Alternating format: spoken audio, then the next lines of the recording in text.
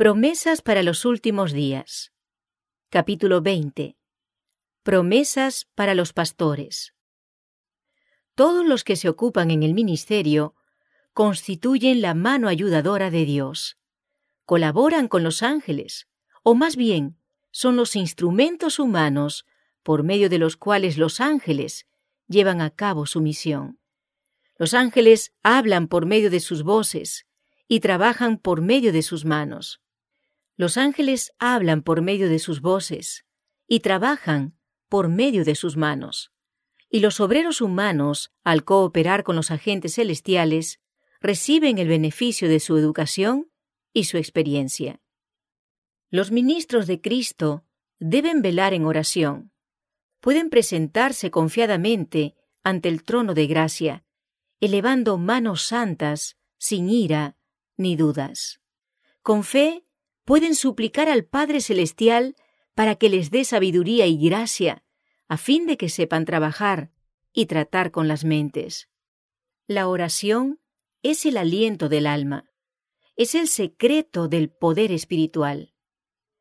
Los mensajeros de Dios deben pasar mucho tiempo con Él, si quieren tener éxito en su obra. Oh, hermanos míos, ojalá se vea que Jesús mora en vuestros corazones para sosteneros, fortaleceros y consolaros. Tenéis el privilegio de recibir cada día una rica porción de su Santo Espíritu. La perfección del carácter de Cristo depende enteramente de la gracia y la fortaleza que solo se encuentra en Dios. Sin el poder de la gracia en el corazón, ayudando en nuestros esfuerzos y santificando nuestras labores, fracasaremos en ganar nuestras propias almas y en salvar las almas de otros. Aquellos que consagran cuerpo, alma y espíritu a Dios recibirán constantemente nueva dotación de poder físico, mental y espiritual. Las inagotables provisiones del cielo están a su disposición. Cuando Dios prepara el camino para la realización de cierta obra y da seguridad de éxito, el instrumento escogido debe hacer cuanto está en su poder para obtener el resultado prometido.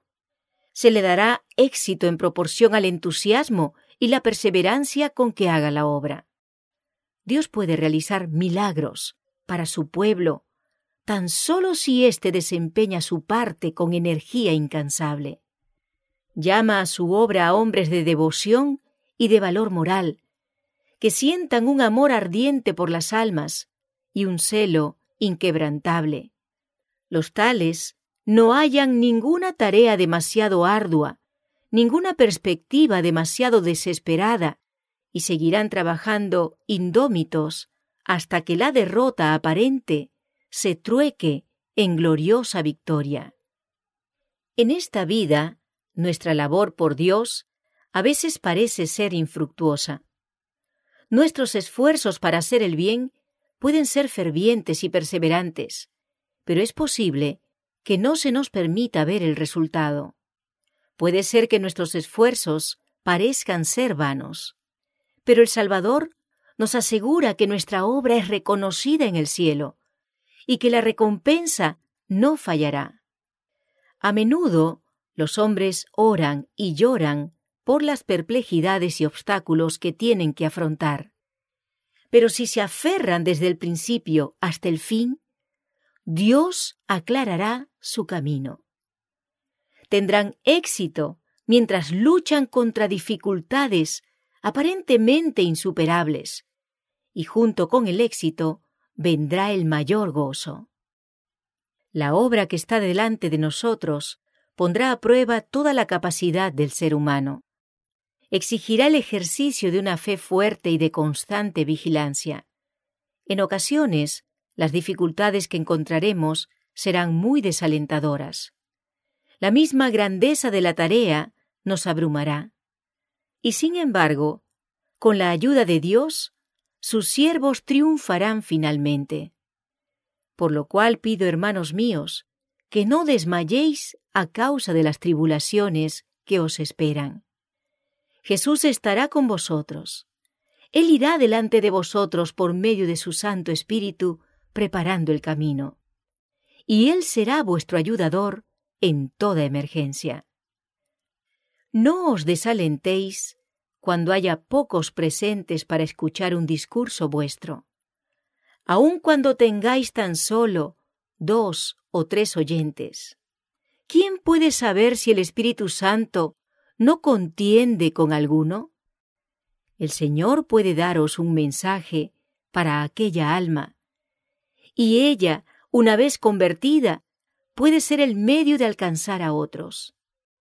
Aunque completamente desconocidos de vosotros, los resultados de vuestra labor pueden multiplicarse por 1000.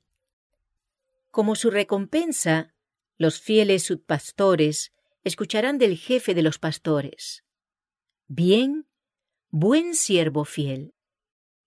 Entonces, él colocará la corona de gloria sobre sus frentes y los invitará a entrar en el gozo de su Señor. ¿En qué consiste ese gozo?